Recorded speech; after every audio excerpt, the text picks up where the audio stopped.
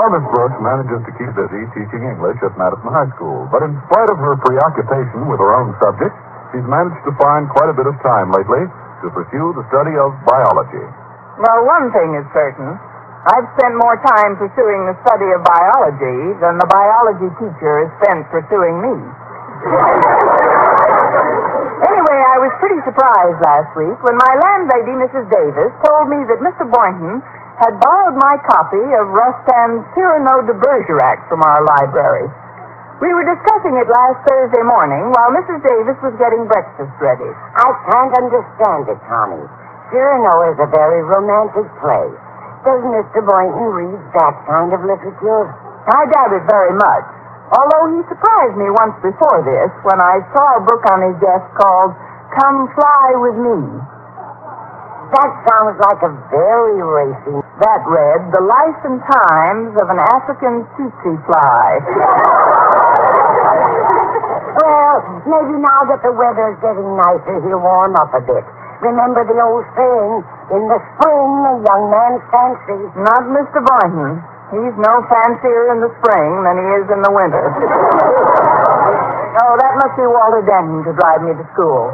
Come on in, Walter. The door's open. I'll be in the kitchen. Just call me if you want some breakfast. Breakfast? If I call, just stand guard over lunch and dinner. Oh, good morning, Walter. You're just in time for some breakfast. Yeah, no, thanks, Miss Brooks. I'm really worried. It's about Harriet Conklin. She's been very cool to me lately. It's this poetry she's been getting. Poetry? From whom? Well, that's just the trouble. I don't know who from.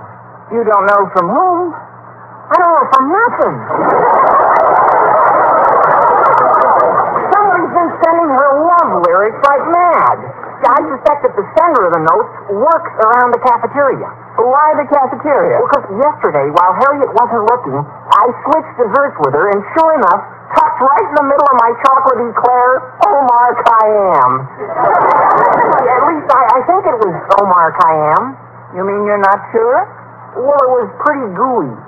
That's Omar Khayyam, all right.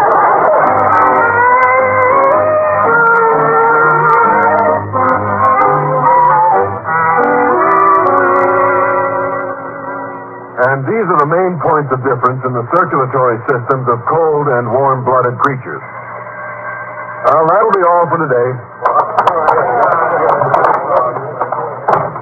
You'll excuse me, Mr. Boynton, but you asked me to wait after class? Oh, yes, Walter. About that note you were scribbling while you should have been listening to my lecture on the North American tree toad. Hand it over. Oh, but Mr. Boynton, it's personal. I'm sorry, Walter. I've got to find out what it is that's so much more important to you than the North American tree toad. Oh, you're all right, Mr. Boynton, but you won't learn much from this. Now, let's see. Oh, it's a poem. "'Tis but for you that my heart does beat, and over it does repeat. As it says your name, it twists like a lariat, just because your name is Harriet." Well, Mr. Boynton, now you know it's Harriet Conklin that's more important to me than a North American tree toad. I didn't mean to embarrass you, Walter. I think our esteemed principal's daughter is a fine girl, and I'm quite fond of poetry myself. You, Mr. Boynton? Yes, me.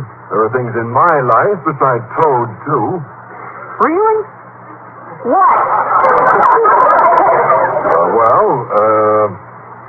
One of my favorite bits of verse is quite similar to the one you've written. It goes, "Your name hangs in my heart like a bell's tongue, and evermore with love I tremble.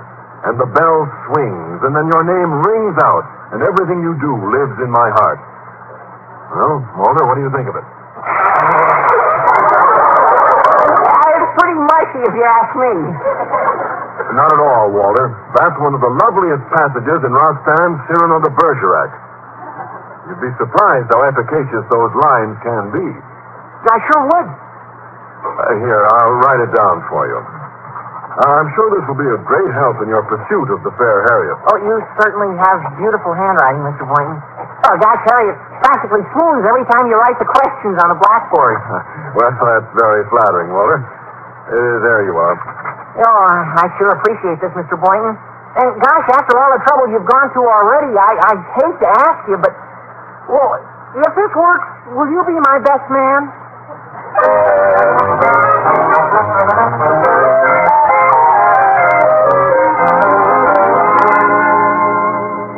I have sent for you, Miss Brooks, for two reasons. Yes, Mr. Conklin? First, I want you to pick up your... Not yet. Oh, well, here it is. I found it, Mr. Conklin. Well, good for you. Now, the second thing I want you to do is to change my daughter Harriet's seat in your class.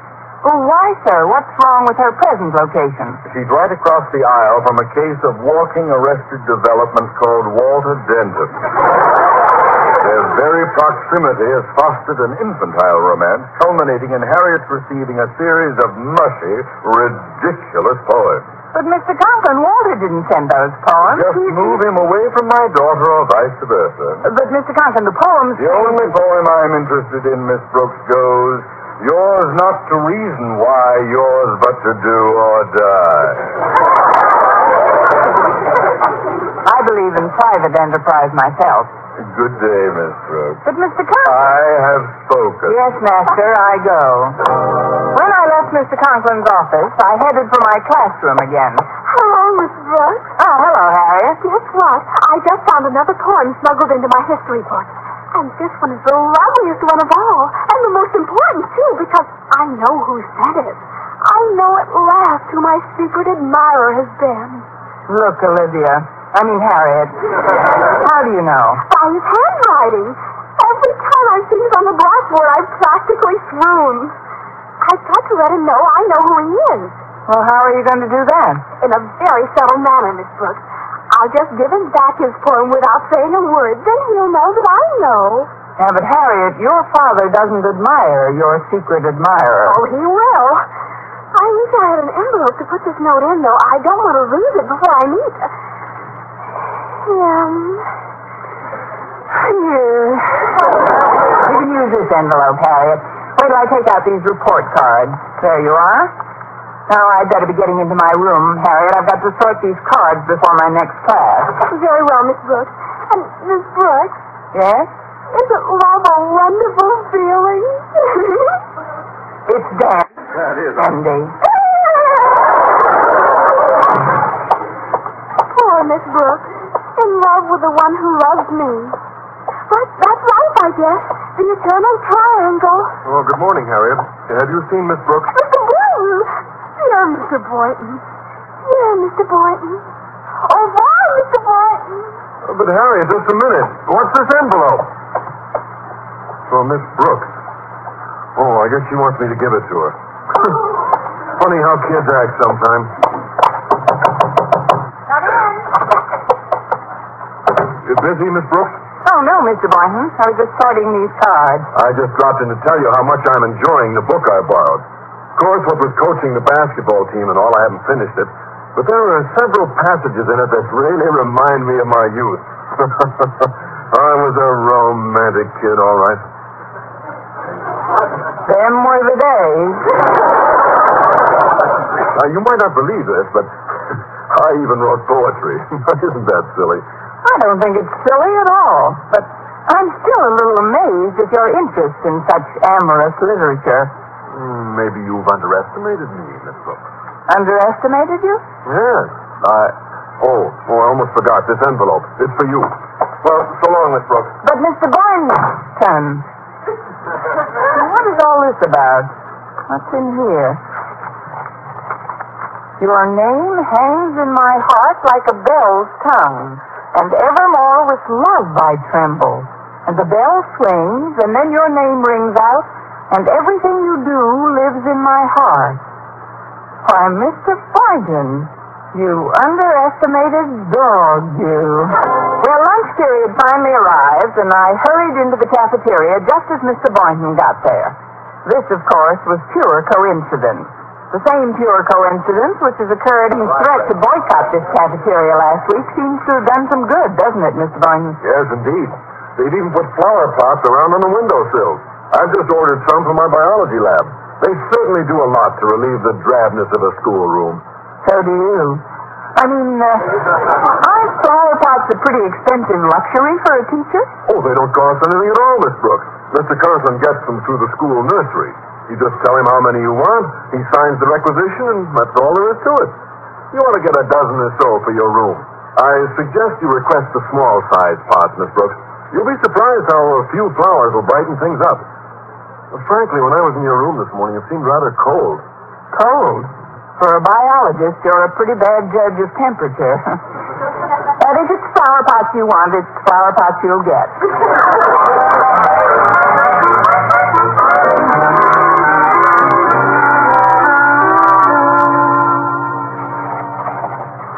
And so I would like a dozen small flower pots for my windowsills. Come in. Oh, it's me, Stretch Snodgrass. You gotta help me, Miss Brooks. I got a problem. What's your problem, Stretch? Well, as you know, Walter Denton is my best friend. And I know he's gone on Harriet Conklin. And even though she's my best friend's girl, I can't help it. I'm gone on her. Even Mr. Boynton has noticed how it's affecting me. Well, why don't you tell Harriet how you feel about her? I'm sure Mr. Conklin would welcome the change. Well, I don't want to go with Mr. Conklin.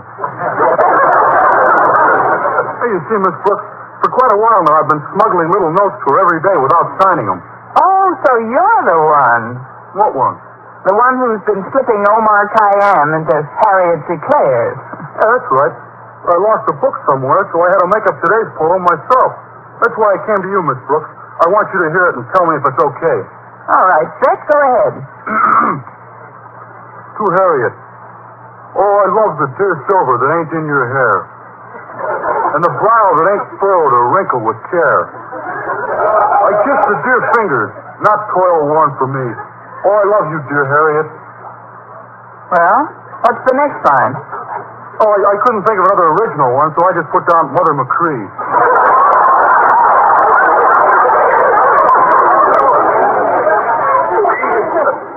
Well, Miss Brooks, what's your honest opinion? My honest opinion, Stretch, is that it's pretty abominable. No kidding? Hey, that's the very first poem I ever wrote. That's amazing.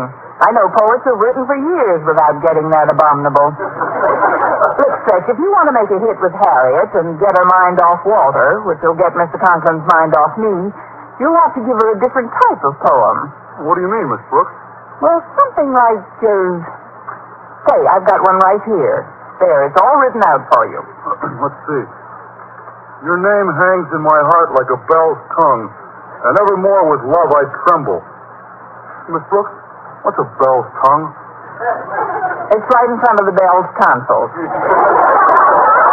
Read the rest of it. And the bell swings, and then your name rings out, and everything you do lives in my heart. Well, what do you think of it, Stretch? Hey, it's keen. What I like about it is just the right size to fit into a jelly donut. I'll go right to the cafeteria now. Oh, wait a minute, Stretch. I'd like you to do something for me first, if you don't mind. Oh, sure, Miss Brooks. What is it? Well, take this requisition to Mr. Conklin's office, will you? Oh, sure, right away. And no detours now. I want those flower pots as soon as possible. Okay. And thanks for the poem, Miss Brooks. Oh, but it was Stretch Snodgrass. Oh, Harriet. Gosh, Harriet, you're just the one I wanted to see.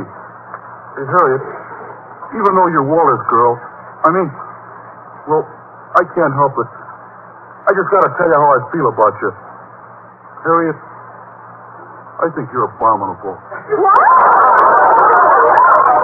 I felt it right... I'll walk you down to... Oh, hiya, Stretch. Hello, Walter. I can't talk to you now. I gotta hurry and deliver a message to Mr. Conklin. So long, Harriet. Bye, everybody.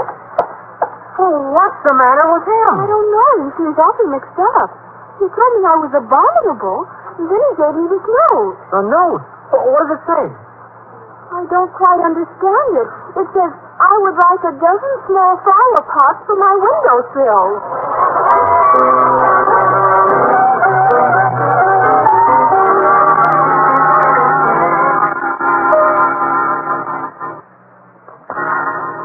Ask Miss Brooks to step into my office immediately, please.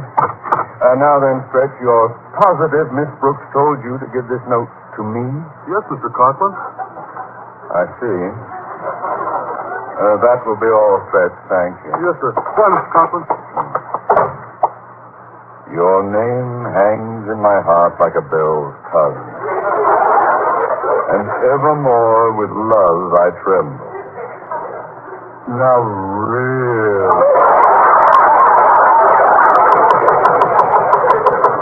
Come in. You sent for me, Mr. Conklin? Yes, Miss Brooks, I did. Sit down, won't you? Thank you. Miss Brooks, I don't know quite how to begin. I received your note, of course, and, well, I never suspected you felt the way you do. Well, I did decide rather recently, Mr. Conklin. But, Miss Brooks, you know Mrs. Conklin so well. What do you suppose she'd say? Well, don't you think she'd like the idea? Like the idea? Mr. Conklin, aren't you exaggerating the importance of my little note? It isn't as if I'm asking for the moon. All I want is some little ones.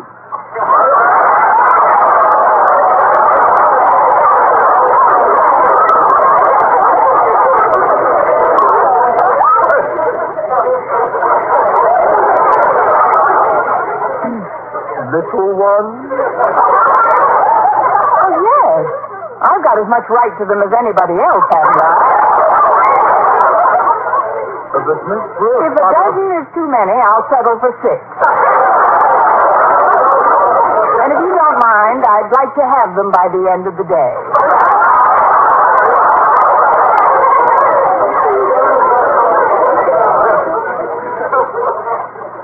You've been working very hard. And I know conditions here are too good. Well, conditions aren't too good in any school, Mr. Conklin. That's one of the reasons I want them. Just let me review this request, Miss Brooks. You say you want 6 little ones by the end of the day? That's right. I'd like to string them along my windowsill.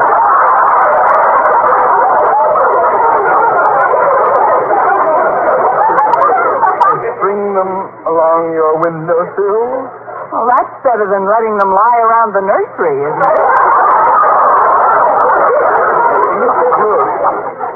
What are you talking about?